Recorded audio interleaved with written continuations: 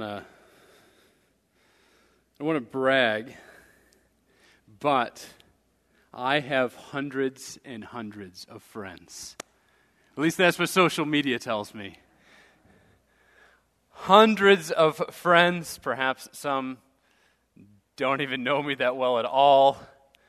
Perhaps many have no clue that I'm here this morning or that I'm even a pastor.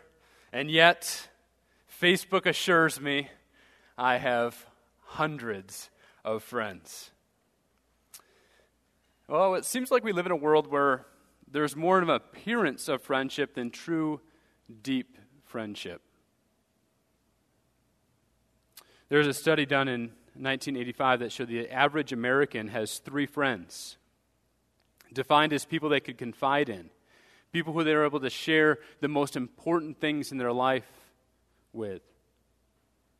By 2004, 19 years later, the average American had only 2 close friends, and 1 in 4 had no close friends at all. Men, in particular, have very few friendships, if any. We have a loneliness problem in general today. In a day where we're more connected than ever, we're more isolated than ever. This morning I want to look at the importance of friends through the book of Proverbs. Particularly, we're going to see wisdom that discuss what friends are and what they do. And I hope this will serve to spur you on in your friendships, both as it instructs us how to be wise and better friends to others. It instructs us how to observe those qualities in others. Or perhaps it simply serves as a motivation for us to understand the importance of having deep friendships in our life. Deep friendships, sharing life together. And so I hope one of these goals will be achieved in and through this as we pursue the God-given gift of friendship together. And so as we march through the book of Proverbs, we'll be looking through a variety of passages. And so you'll see on the back of that insert, there's a lot of verses there. We'll be marching through those. If you have your Bibles with you, turn to Proverbs 17:17. That's where we're going to start. But then we'll be moving through a lot of the Proverbs together. So if you're in the book of Proverbs, you can just flip your pages.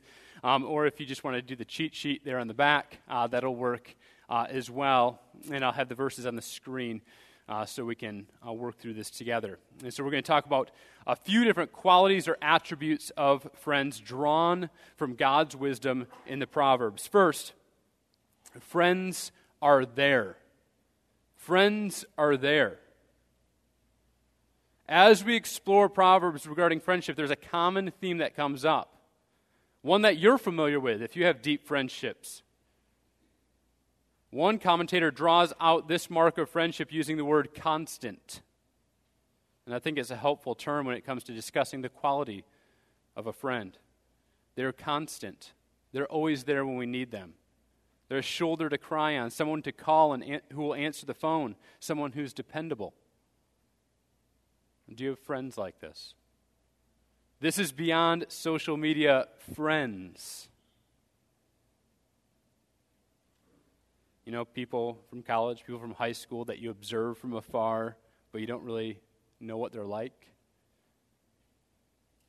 You don't really know their deepest interest. You don't know what keeps them awake at night. You don't know what they're struggling with. Friends who are there know that. They're there in great times, and they're there in the midst of difficulty. Friends are there in difficulty. Proverbs 17:17, the first one we're looking at. A friend loves at all times, and a brother is born for adversity. A friend loves at all times, and a brother is born for adversity. There's a constancy to it, and yet there's a specific attribute in the midst of difficulty. A test of constancy, in fact, is the difficulty and the suffering that we face in this life. As we go through struggles ourselves or when our friends go through hardship, one side of the friend is unable to contribute. Instead, they desperately need the other one. In this time of need, we start to see our true friends. Perhaps this has already happened in your life. If not, you'll have many episodes where difficulty seems to weed out friends and reveals their lack of constancy. There's a biblical story of when someone had nothing to offer, and it reveals true and sincere friendship. Naomi had lost her husband and 2 sons and had nothing to offer her daughter-in-law, Ruth. But here's what Ruth said. In Ruth 1:16-17, "Do not urge me to leave you or to return from following you. For where you go, I will go. Where you lodge, I will lodge. Your people shall be my people, and your God shall be my God. Where you die, I will die, and there I will be buried. May the Lord do so to me, and more also, if anything but death parts me from you." Here's somebody who has nothing to offer her. Go ahead, leave. No, I'm going to be with you. I'm going to go with you no matter what. Constancy in the midst of difficulty. They're in difficulty, and just this idea of constancy and always there. We see this in Proverbs 18:24. A man of many companions comes to ruin, but there's a friend who sticks closer than a brother. Friends are those who choose to be there, who are there in the midst of good and bad. We see the close-knit friendship illustrated with the friendship of David and Jonathan in Scripture. Jonathan with David in the midst of difficulty, even risking his own life, his own reputation, his own crown, for his friendship with David. Jonathan was there to encourage his friend when it was needed in 1 Samuel 23:16.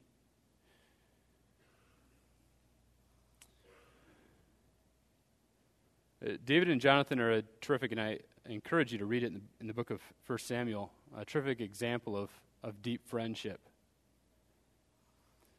And it's also an example of how difficult friendship is in our day and age.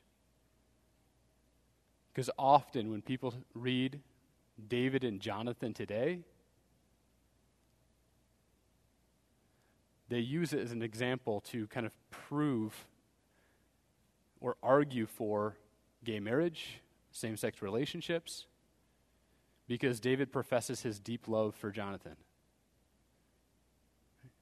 This is a hindrance today, right? Friendship, deep friendship, is a gift from God. And often, because of our culture, we're afraid to enter into deep relationships with people of the same gender because of how it might appear. We're actually letting culture dictate and rob us of the good gift of friendship, a gift that's necessary. So we take an example of David and Jonathan, a deep biblical friendship that we have, and people interpret it through their glasses and their cultural lens in order to justify certain things because they don't have a category for deep friendship. Now, David and Jonathan are an example of a deep friendship that was designed for our good. We have to be careful of letting culture dictate terms and rob us from the goodness of deep friendships. This kind of goodness is illustrated in the Lord of the Rings. When Sam and the other hobbits we're going to make this journey collectively, here's what they say. You can trust us to stick to you through thick and thin, to the bitter end. And you can trust us to keep any secret of yours closer than you yourself keep it. Listen to this. But you cannot trust us to let you face trouble alone or go off without a word. We are your friends, Frodo. Anyway, there it is. You know, most of all, Gandalf has told you. You know a good deal about the ring. Here's it is. We are horribly afraid, but we are coming with you or following you like hounds. We're going to stick close to you.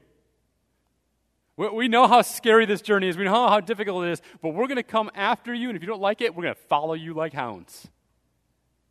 Like, what a great illustration of biblical friendship. Of friends who are there, friends who are constant. Friends who are loving even when it's difficult, even when it's hard.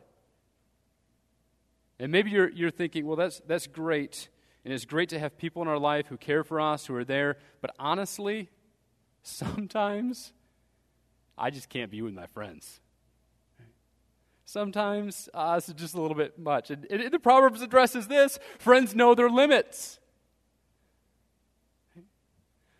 Wisdom often involves holding things in tension, holding good things in tension. And here's Proverbs 25:17. Let your foot be seldom in your neighbor's house, lest he have his fill with you and hate you. Ray Ortland writes this in his commentary. He says, in heaven there will be a gazillion people. Every one of them will like you, and they'll never get tired of you. But until we're there, we're all weak enough, and it is wise to ask ourselves when enough is enough. Ben Franklin said it this way, guests, like fish, stink after 3 days.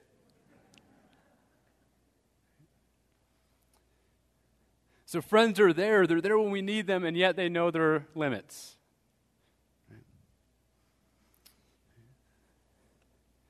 There's also another theme throughout Proverbs is there's this contrast between faithful friends and fair weather friends. Faithful friends and fair weather friends.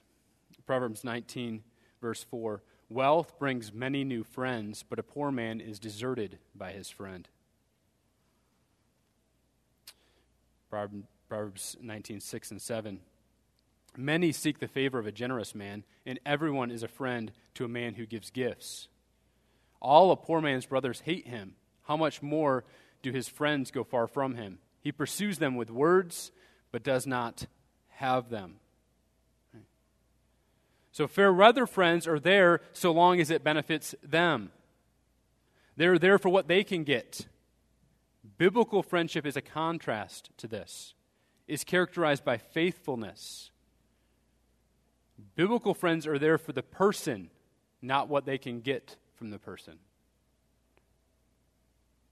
While the same word friend is used for both, there's a categorical difference between the two. One seeks to use, and the other seeks to love. Faithful friends are there. Fair weather friends are there for what they can get. It's like kids who are friends, and I'm friends with you because I get to swim in your pool. But you move to a different house, I'm not going to hang out with you anymore because your new house doesn't have a pool. That's silly and foolish. But if we're not careful, we can have that same kind of attitude as adults. How can you benefit me? What can you give me? And instead of seeing our friends as an opportunity to love, as those who have been loved, now we're able to love others well. So we should be on guard against fair weather friends. We should also be careful ourselves of having that creep into our own hearts, of seeing the value in people around us by what they can provide with us, how they can benefit us. And often in very superficial ways. We should look for friends who are going to benefit us spiritually, but we should be careful of seeing superficial benefits there. Second, friends encourage. Friends encourage.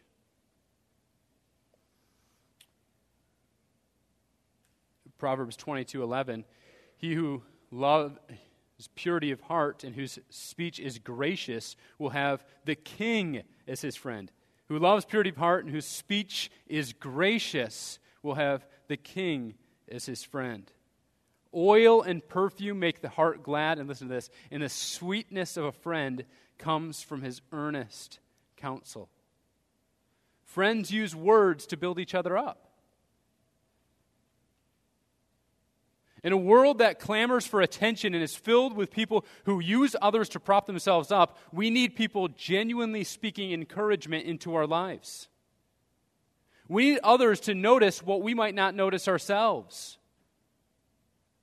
And the environment that we live is much more geared to have rivals instead of friends. Rivals don't encourage because they're too busy comparing themselves with the other person. A rival is controlled by envy and is content to tear the other person down if it means they look better. But a friend seeks the best for the other person. They get joy out of their friend's success. They want their friend to excel in their unique skills, abilities, and God-given opportunities. Those who are prone to create rivals often are not grounded in the love of God themselves. But those who are secure in God's love for them are able to freely love others in their life. They don't need to compete for love. They don't need to manufacture love. They love because they've been loved. They're secure. In the New Testament, we're told that this is one of the aims of the church, to build one another up in love and good works. In order for that to take place, the writer of Hebrews says that we shouldn't neglect the meeting together and that we should encourage each other.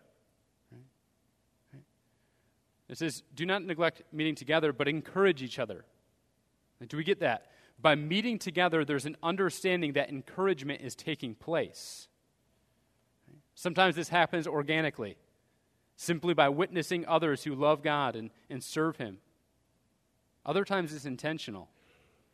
Friends are particularly able to press into specific and intentional encouragement. So we might ask the question, who are you intentionally encouraging each week?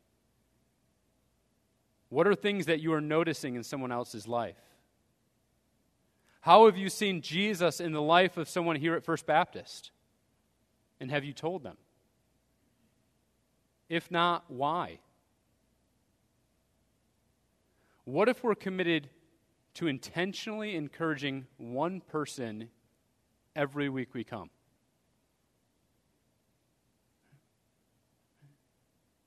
That's hard to do if we're not grounded in God's love. I can't tell somebody else they're doing well. I can't tell somebody else that they're doing good because that might make me look bad. Then they're good. Maybe it'll go to their head. I don't think people in general are suffering from too much encouragement.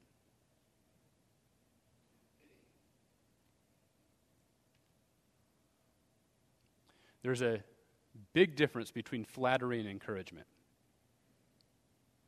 Flattery, we are trying to get something in return. We're trying to butter somebody up so that we might benefit in some way.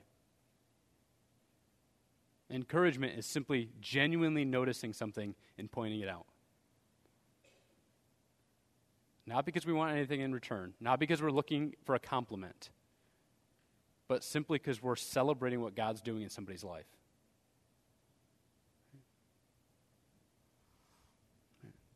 Don't rob God of His glory in what He's doing in the life of people in this church. Celebrate it. Celebrate it, and one way that we can celebrate it is simply by encouraging people in what we see. Hey, I saw you with your kids and what you did over there. Praise the Lord. That was such an encouragement to me to see how you handled that over there. I noticed you worshiping, and it just encouraged me this morning.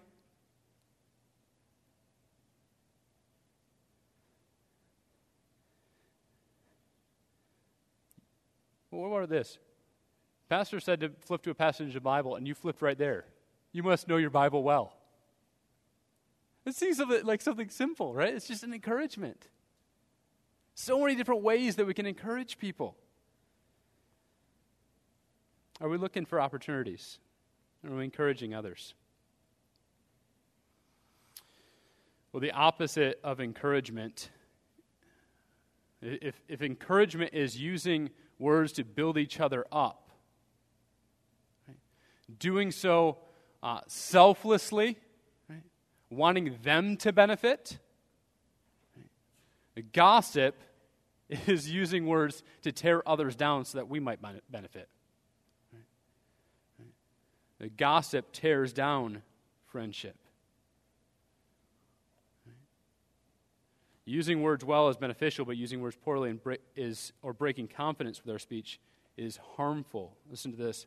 A dishonest man spreads strife, and a whisperer separates close friends.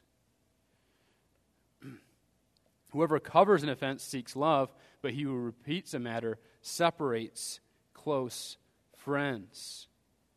You could add a couple more. Proverbs 20, verse 19. Whoever goes about slandering reveals secrets. Therefore, do not associate with such a babbler. The Proverbs instruct us to avoid gossip. Gossip spreads and destroys everything in its path. There's a warning for those who we entrust with our cares and with our worries. It's also an exhortation for us to be people who are trustworthy. Gossips gain audience through sharing what they shouldn't share. But those who are trustworthy cover the shame of their friends. How do you treat your friends in this area? Blaise Pascal, in the 17th century, kind of scientist, philosopher, he said this: I set it down as a fact that if all men knew what each said of the other, there would not be 4 friends in the world. If all men knew what each said of the other, there would not be 4 friends in the world. How do we use our words? How do we safeguard the confidence that's been entrusted to us? Again, gossip tears down friendship. And it's not only the friends themselves, but gossip in general can harm friendships. So not only can a person harm their friendship themselves by what they say, but others can separate friends by what they say. There are some who sow division between people by what they say. Instead of quieting gossip, they fan the flame and pass it on.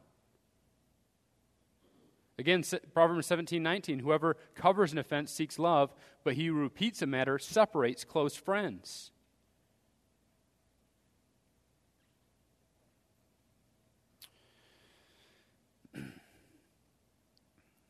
While speaking when we shouldn't can harm friendships, holding our tongue and covering offenses is a way that we love others. This is true personally, it's true of a third party. Personally, we can overlook offenses. We see this in 1 Corinthians 6:7. It's better to suffer wrong or be defrauded in some cases. Ortland writes this: if we are willing to lose the argument, we might win the friend. This is key to avoiding unnecessary conflict in friendships. There are times when we're offended, when something is said that shouldn't have been said, or something is done that shouldn't have been done. In those moments, wisdom may dictate that we hold our tongue. There's a line here. We also want to make sure that we speak up when necessary, and we'll talk about that in a second. But for now, there are a few things to keep in mind when we shouldn't speak up. One, when we haven't prayed about it.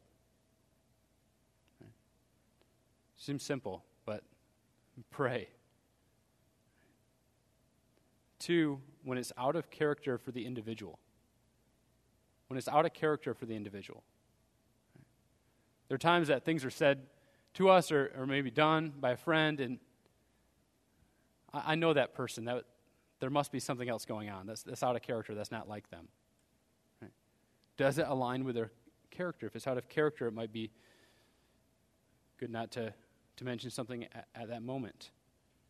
When it may be a result of a particular struggle or moment that they're going through. Are we aware of it? Are we sensitive to what's going on? It doesn't mean that we can't speak up, but it's being aware of what's going on. So friends encourage, they use their words to build each other up, but gossip tears down friendships. Third, Friends counsel and challenge. Friends counsel and challenge.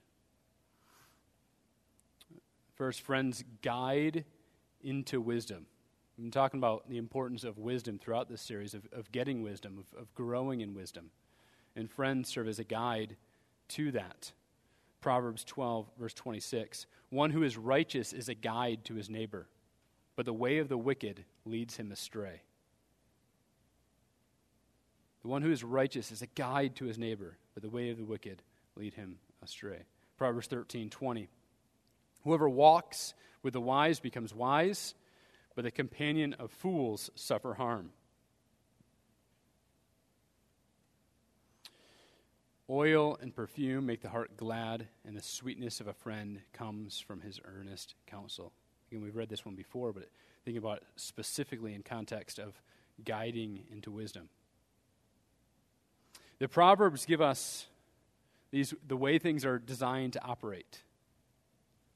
The creational norms of how God has created things. Each of us become like those we hang around with, whether we like it or not.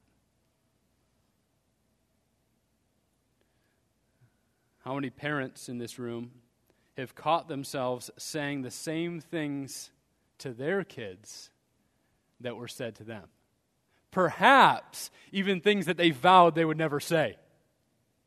Oh, my mom does this, or my dad does this. I'm not going to say that when I'm a parent. And then we find ourselves like naturally just kind of belching out those words, right? And they just come, or maybe it's different mannerisms or different things that we just kind of pick up on. We're like, even things that we're like, oh, no, I maybe I don't want to do it like that, and then it just happens. We just can't help it. Those we're around, we start to imitate. It becomes like a reflex without even thinking. And so who are we hanging around? Many things in life are not only taught, but they're caught. And growing in wisdom is one of those things. If we surround ourselves with people who are wise, we catch on to how wisdom works. What to say and when to say it. How to behave in a particular situation. Jesus instructed many people, but he spent time with a few. Those few were with him watching and witnessing wisdom come to life. It shows why it's important for us to have our closest friends, those who are Christians as well. Those who are pursuing the same direction in life that we are. Those who have the same foundation for wisdom. It doesn't mean that we can't have other friends or be influencing and coming alongside others. But I think our closest friends should be those friends that believe the same thing that we do, who are guiding us in wisdom. In fact, this is what we see in 1 Corinthians 15:33. It says this, "Do not be deceived. Bad company ruins good morals." And in the context, it's speaking of those who, the bad company are those who do not hold to the resurrection. Those who do not believe in the resurrection. That's bad company that ruins good morals. In this context, in the Proverbs, we see walking with the wise and not with the fools. And the wise are those who fear the Lord. Who are our closest friends? Who are those that have our ear? Who are those that we're watching, that we're imitating?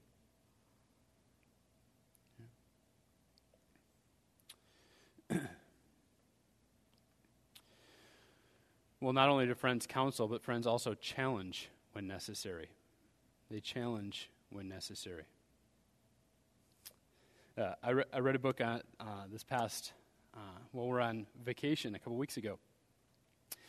It wasn't from a Christian author, but it was from somebody who's a moral psychologist and trying to understand how we reason the way that we reason and how we make decisions. And of course, there's limitations from not coming from a Christian worldview.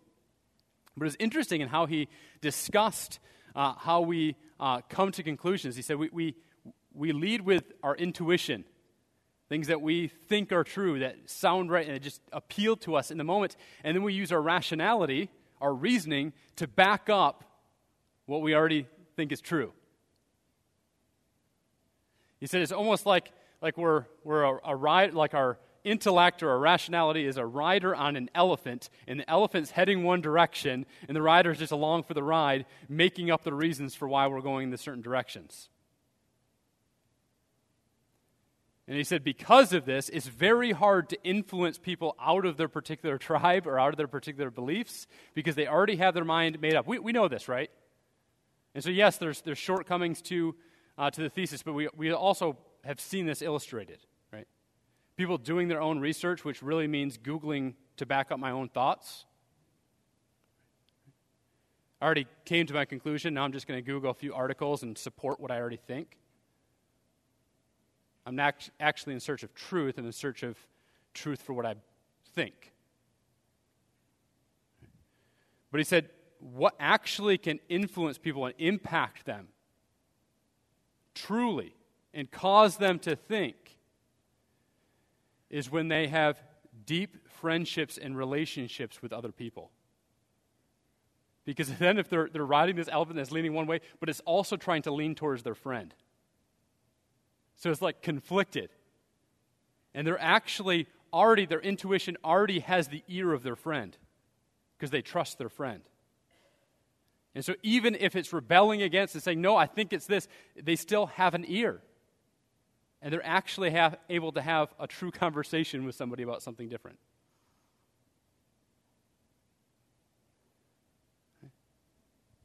And while I believe there's shortcomings in how he presents it, I think there's a lot of wisdom that aligns with what we see in Scripture. Aligns with what God has designed us for relationships. We're not simply thinking things, but we're embodied people made for relationship. And as we seek to influence others, as we seek to come alongside them, this is going to be very impactful.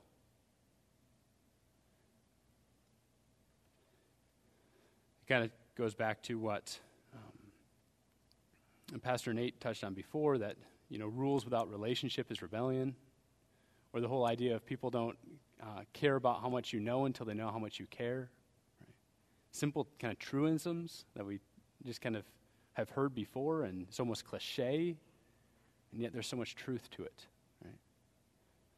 There's so much truth to it. Because people and relationships do impact us and cause us to think about things that we might not otherwise think about. I don't want to believe that, but I know this person cares for me. I know this person knows what's best for me. It's why in the culture that we live in, a culture that's progressively going against the grain and going against even the biblical worldview, to know that there's people even those that disagree with us on so many different things, to know, yeah, but I know John loves me. He disagrees with me, and everybody's telling me that means because he hates or he's a bigot, but I know he loves me.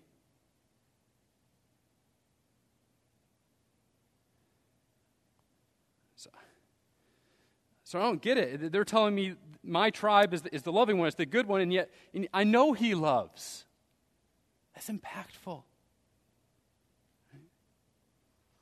Proverbs 27:17. Iron sharpens iron, so one man sharpens another. That's how God's designed things. To sharpen one another, to challenge one another.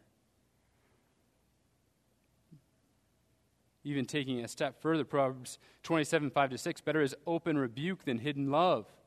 Faithful are the wounds of a friend, profuse are the kisses of an enemy. It is necessary at times to challenge each other. So not only can friendship be an opportunity to impact and influence others, it should be an opportunity to speak truth into each other's life, even when it's difficult. Well, when is it necessary? Well, we have to consider the things we mentioned before. Have we prayed about it? Have we considered the circumstance? Is it pattern of behavior? We could also say, have we considered our own heart? Some things are not really issues, but more things that we desire selfishly. I don't want a friend who does X. My friends all know Y, and so you should know Y. Whatever the case might be, some things aren't really biblically motivated, but selfishly motivated. And so we have to test our own heart there. We have to make sure it's for their good and not for our appearance. We also might ask whether it's clear or simply our interpretation of what's going on. The need to come alongside someone will be compounded with the greater clarity we have and the more serious the offense. So how certain are we of a friend's error or what they're going through or their need to be rebuked? How certain are we? And how serious is it? As those go up, so does the need to come alongside. But even when this is the case, we should come alongside them in a gentle way. Saying, hey, this is what I observe. These are some things that I notice. Here's my interpretation of what's going on in your life. Could you clarify it for me? Could you help me understand? So coming alongside gently, and as friends, come alongside gently, because friends are not fans. We're willing to confront. We're willing to challenge, to provoke towards godliness. But we should do so gently in the right time. Leads to the final idea. Friends are careful. Friends are careful. Rebukes need to come at the right time. Proverbs 25:20. Whoever sings a song to a heavy heart is like one who takes off a garment on a cold day and like vinegar on soda. Somebody just loses a loved one that they care deeply about. You don't come up to them and say, if you're happy and you know it, clap your hands. Like, no, like you might receive a punch in the face, not a clap. Like you don't do that in that moment. You should know better. If I were to say, do you understand that there's a certain time and place for things? I love this. This is my favorite proverb. Proverbs 27:14. Whoever blesses his neighbor with a loud voice rising early in the morning will be counted as cursing. Just go to think about it, your teenage son. You just go, good morning! Mom, get out of no! That's not received like pleasantry. That's like, stop, I'm trying to sleep. What are you doing? Like, you said good, this is bad. Just let me sleep. There's a time and a place to speak truth. There's a time and a place for everything. And wise friends, those who are coming alongside, know when to speak into their friend's life. Because they know their friend. They know how to communicate with them in a way that will be heard. It's easy to rebuke in a wrong way and kind of check that off and say, yeah, I did the hard thing. But to actually care enough about our friend to do it in a way that we know they'll receive it, a way that is probably more difficult, probably takes more time. That's important. And this is going to vary. Right? There's not a if this, then this type of formula. This is wisdom. Right? It's knowing the individual. It's knowing when to apply truth in a particular situation. It's being sensitive to where our friends are emotionally, spiritually, what they're going through. It's being intentional with our words and with our actions. My friends are careful. Speaking of careful and challenging when necessary, my wife knows I'm preaching today. It's our anniversary. It's our 12-year anniversary. It's also a 4th of July weekend, and so she came alongside me gently and said, Nick, I know you're preaching this morning. It's our anniversary. It's a holiday weekend. Don't go forever long. Keep it short. I'll walk out. I'll give you the signal if I have to. but keep it short for us. And with that in mind, I will kind of conclude this morning. If we're honest, there's times where we're not careful. There are times where we do not live up as a friend who is wise, as a friend who cares like we should. Often we turn others into rivals instead of loving them because we're not operating out of security ourselves. And maybe that's you this morning. You think that it's impossible to truly care for someone else because you've never experienced deep love yourself. If that is you, I want to point you to the one who even the best and most sincere friendship is but a shadow. The best part of relationships on this earth point to one who is greater. One who loves deeply, even though we have nothing to offer him. Think about it. What can we offer the one who made us and takes care of us? The one who authored our life story. Like, what do we have to give him? Our very life belongs to him. The only thing that is ours, that we own, is our sin. Do we get that? The only thing that is truly ours is our rebellion against him. We're going to offer that to him in friendship? No, he takes it from us and pays the penalty to secure our friendship. That's our Lord. Listen to this. Adam referenced it earlier. Greater love has no one than this, that someone lay down his life for his friends. That's our Lord. If you're here this morning, you know Jesus Christ as your Savior. He's made you a friend. He's taken everything that separated you from him, and he took that on himself, and he paid the penalty so that you might be his friend. Not just in this life, but forever. That you might enjoy his companionship forever. Like right now, your friend is pleading your case before the Father. Right now, he's eager to hear your requests. And he will never leave you or forsake you.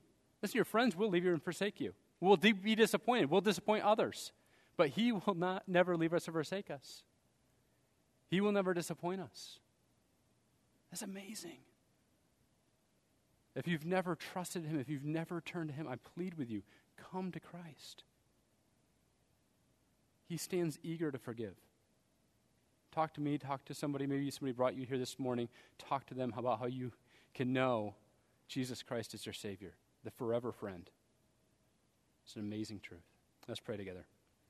Dear Father, I thank you for your word. I thank you for the fact that you did send Christ out of your love to provide a way for us to be friends with you.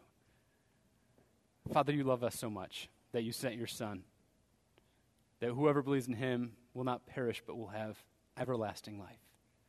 And we praise you for that.